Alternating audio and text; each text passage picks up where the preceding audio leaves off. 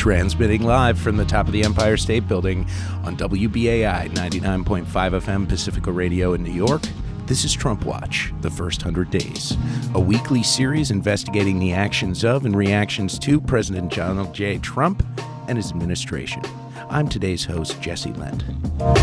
Conrad, Tokyo, Sparrow, Pistachio, just done national. Dog is off sabbatical, rather watch an exigent. Politician, politics, CNN and knowledge.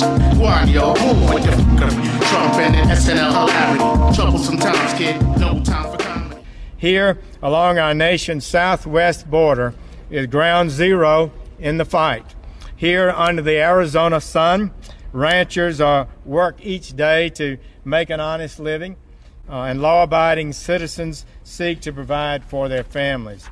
But it's also here, along this border, that transnational gangs like MS-13 and international cartels flood our country with drugs and leave death and violence in their wake. And it is here that criminal aliens and the coyotes and the document forgers seek to overthrow our lawful system of immigration. When we talk about MS-13 and the cartels, what do we mean? We mean international criminal organizations that turn cities and suburbs into war zones, that rape and kill innocent civilians, and who profit by smuggling poison and other human beings across our borders. Depravity and violence are their calling cards, including brutal machete attacks, even beheadings. They threaten the very integrity of our nations in our hemisphere. It is here on this sliver of land, on this border, where we first stake our stand. It is a direct threat to our legal system and to our peace and prosperity. Attorney General Jeff Sessions speaking in Nogales, Arizona earlier this month about what he described as, quote, a new era, the Trump era, adding, quote, the lawlessness, the abdication of the duty to enforce our immigration laws, and the catch and release practices of old are over, unquote. Hello and welcome to the 20th episode of Trump Watch with Jesse Lent. We've got a special one for you tonight. On the show this evening, we'll be discussing Attorney General Jeff Sessions, his role to reform the Justice Department, plan to relaunch the war on drugs, and difficulty staffing the U.S. Department of Justice positions with three-time Pulitzer Prize-winning reporter Sari Horwitz of The Washington Post. I spoke to her earlier today.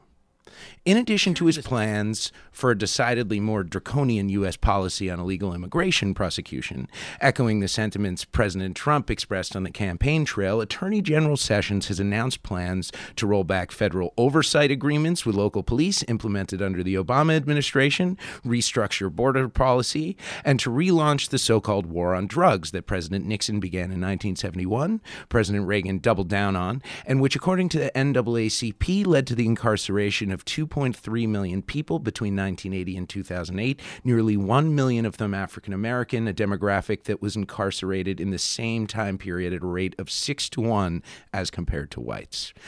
But in his efforts to engineer such a major overhaul of the Justice Department, Sessions has hit a roadblock. Not only has Rod Rosenstein, his nominee for Deputy Attorney General, yet to receive Senate confirmation, but also the nominee for third in command at the Justice Department, Associate Attorney General Rachel Brand, is still awaiting Senate confirmation. Hundreds of vital positions reportedly remain unfilled at the Justice Department, including Trump administration replacements for the 93 U.S. attorneys the president ordered to resign last month.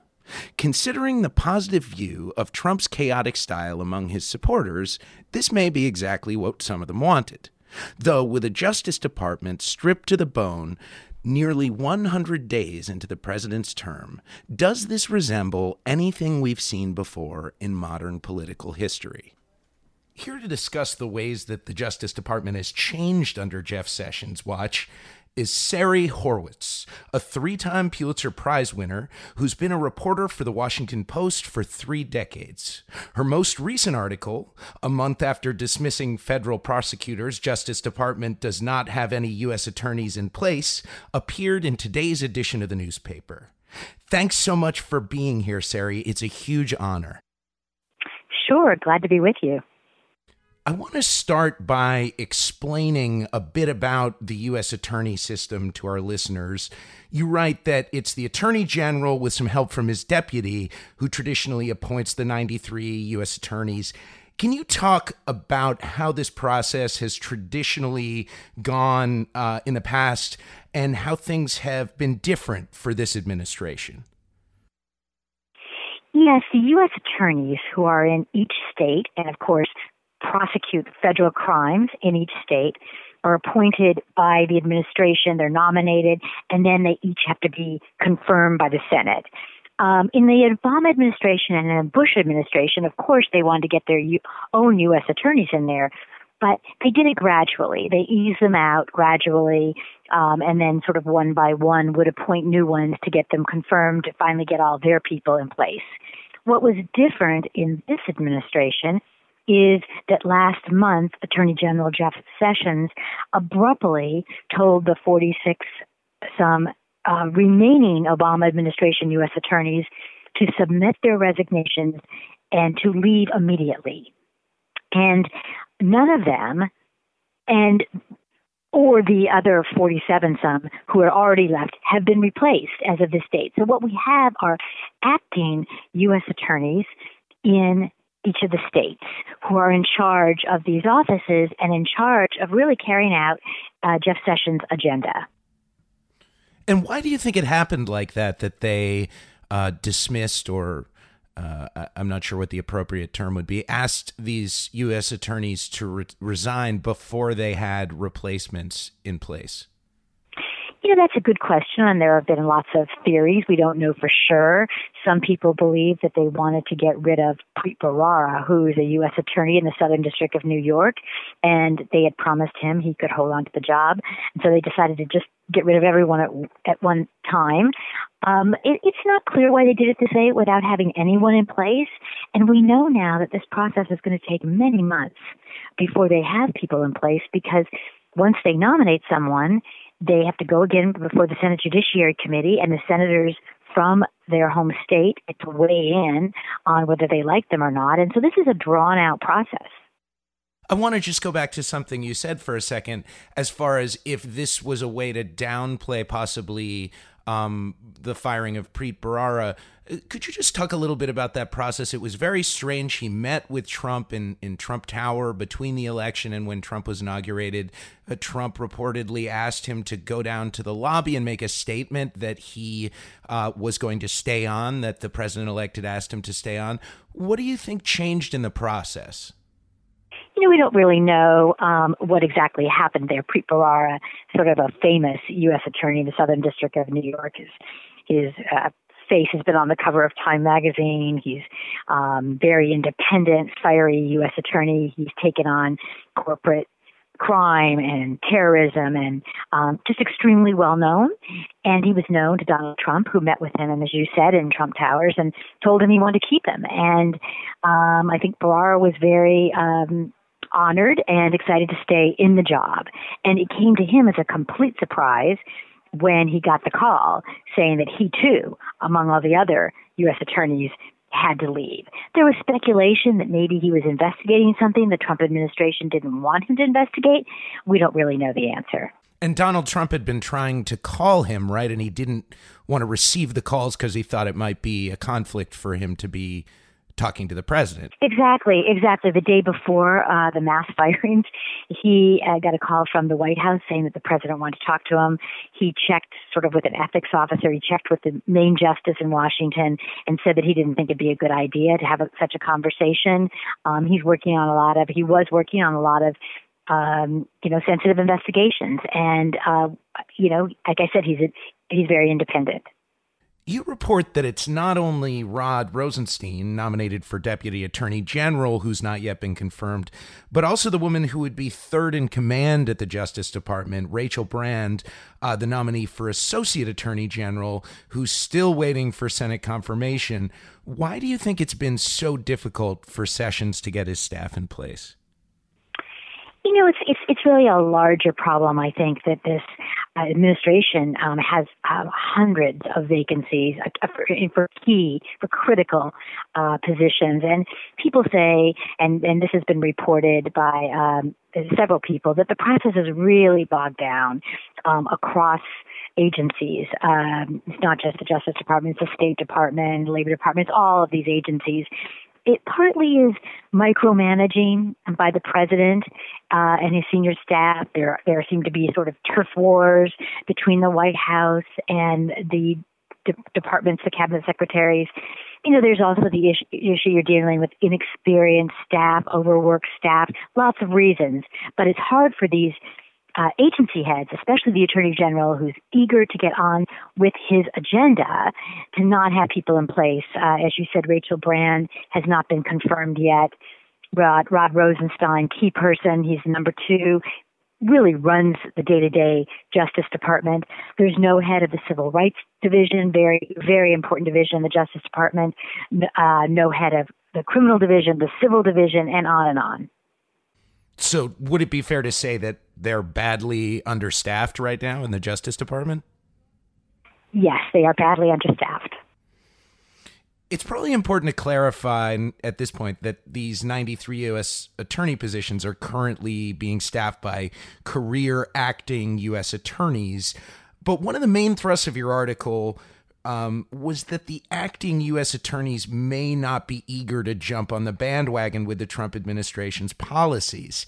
How are some of the ways that these acting U.S. attorneys could slow down Sessions' agenda? Or what are some of the ways? Well, one of the things that Sessions is telling his prosecutors out there, they're assistant U.S. attorneys, they're career folks. In other words, they have not been politically appointed. And he's telling them that he wants to step up the prosecution of illegal immigrants. He wants to crack down on illegal immigration, charge people coming across the border with felonies. He wants his prosecutors to use every tool they have, and that includes mandatory minimum sentencing or charging to go after violent criminals and drug traffickers. Well, that's somewhat of a discretionary thing. He can order that, but in the end, it depends on what, prosecutors want to do in each of these offices. So if you want someone to really follow through and enforce that policy, you need to have your guy in place.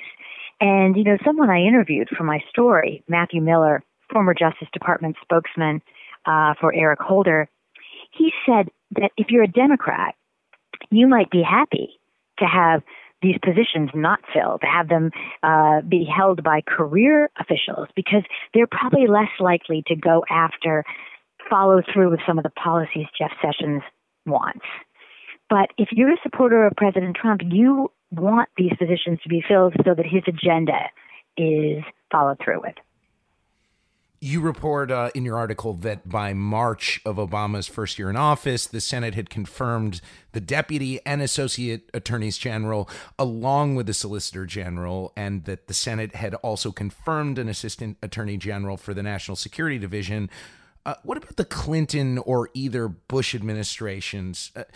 How unprecedented is this lack of staff at the Justice Department right now? Well, yes, you're right. First of all, I just want to say that the Senate had confirmed all those positions already by March. So Elena Kagan, who's now a Supreme Court Justice, was confirmed as Solicitor General. David Criss, National Security Division, everybody was in place, ready to go. And the Bush administration did similar as the Obama administration, is they didn't let everyone go right away in terms of the U.S. Attorney's Office. One situation that is a little similar to what Jeff Sessions did is in 1993, President Bill Clinton's Attorney General, Janet Reno, she also had all her U.S. attorneys resign, and it took her several months to get U.S. attorneys in those offices. So it's not completely unprecedented what he did. And what about in the Bush administration? Were these positions filled by now, in the George W. Bush administration, that is? In the George W. Bush administration, he did not let everybody go at once. Right. Again, it was more of a gradual process. So he wasn't facing the situation that Jeff Sessions is facing now, which is he's talking to his prosecutors in memos and in speeches he's giving about how he wants them to crack down on violent crime and drug trafficking and illegal immigrants. and yet he doesn't really have his commanders out in the field. But you mentioned a quote from Sessions about how these, acting U.S. attorneys can be very effective. Is this him just trying to spin this, or do you think that he might have a plan for how to work with the acting U.S. attorneys if he can't get his own nominees in there for a while? I think the Attorney General is trying to do the best with the situation he has right now. He convened yesterday in Washington a big meeting of top federal law enforcement officials, the head of the DEA, the head of the ATF, the head of the FBI, and the press was let into that for a few minutes. And I asked him about this, what he was going to do about the fact he didn't have all these U.S. attorneys in place. And he said, we really need to work hard at that. I mean, I think he knows what he's facing. On the other hand, he knows it's going to be months before he has those people in place. And so he wants to start working the best he can with the acting U.S. attorneys and the assistant U.S. attorneys who are, again, career prosecutors. And he said that they, quote, respond pretty well to presidential leadership was the quote I was looking for. So, yes, that's a little bit of him trying to sort of put a good face on not a great situation, you're saying? Exactly. I think that, I think he's probably frustrated. He doesn't have everyone in place. It's not all up to him. They've got to get nominations. The Trump administration has to get nominations to Capitol Hill. And like I said, it's not only these 93 U.S. attorneys, it's all these key positions in Maine justice. So he's got a lot of positions to fill, and he wants to move forward on his new criminal justice agenda. I also wanted to talk about your April 8th Washington Post article, how Jeff Sessions wants to bring back the war on drugs. What are some of the ways Sessions hopes to use his authority to do this? I think that he's very much going to use these U.S. attorneys' offices to do this. His views on this, it really is a different worldview than the Obama administration. So you have to understand what the Obama administration thought about the same issue. Obama was trying to use the federal government to, for example, hold police accountable, make sure they didn't violate the Constitution, or use excessive force or racially discriminate against people in their communities. The Sessions Justice Department is, for example, saying they think the federal government went too far and needs to pull back on that approach and respect local police more, provide them more support. And so what we've seen is he's writing memos talking about how all of the investigations and the consent decrees, the agreements between the Justice Department and local governments and police departments need to be all reviewed again to see if they should move forward. So he's reviewing what the Obama administration did to see whether he wants to take that same approach. In terms of the war on the drug war, the war on drugs, the Obama administration felt like that had gone too far, and that the national strategy of the 1980s and the 1990s that sent tens of thousands of people to prison with these really harsh mandatory minimums had caused what we now call mass incarceration. And Jeff Sessions, in his speeches and in his memos, is talking about a return to those policies, a feeling that crime is rising in certain cities like Chicago and Baltimore, Milwaukee, and that is really a harbinger, that's a sign that crime is going to go up nationally, and we need to get back to this tough on crime approach. What do you think are some of the more likely measures to go into effect as a result of this war on drugs 2.0? I think that one thing we may see is Eric Holder, when he was the Attorney General, sent a memo to his U.S. attorneys telling them to not charge low-level drug offenders with crimes that would bring these mandatory minimum sentences, these long prison sentences, 10, 20, 50, sometimes life without parole. He was telling them, use them to Christian discretion, only use those when you've got, these heads of cartels, and don't do it with low-level offenders. I think we might see a reversal of that memo, the Holder memo. I think that the Justice Department may say, well, we want you to, as he's already say, use every tool you have to go after drug traffickers. He's also talked a lot about his feelings regarding marijuana. he's expected to take a harder line on the punishment for using and distributing marijuana. He's often spoke out against marijuana. And he said last week that his crime task force will review existing marijuana policy. Now, that's very interesting because while it's illegal under federal law, we know what's happening in the states. 8 states in the District of Columbia permit the recreational use of marijuana. And 28 states and D.C. have legalized the use of medical marijuana. So we'll have to watch and see what he does because he's always been a states' rights advocate. But this is a clash of federal law against state law. Would any of those measures that you just discussed fall into that category of things that acting U.S. attorneys may not be willing to go along with? Well, they may not pursue them as aggressively as he wants them to be pursued. A lot's been made of the apparent decline in influence of White House chief strategist Steve Bannon in the wake of the president's son-in-law and senior advisor Jared Kushner's increasing influence. Bannon was reportedly a major advocate for Sessions and even had hoped he would run for president before Trump. Sessions refused. I realize you're a reporter, not a pundit, but do you believe that the decline of Bannon could in some way affect Sessions' authority, either at the Justice Department or his relationship with the president? I'm not a pundit, but I would say no to that question because Jeff Sessions is very close to Donald Trump and was a huge supporter of Donald Trump from the get-go.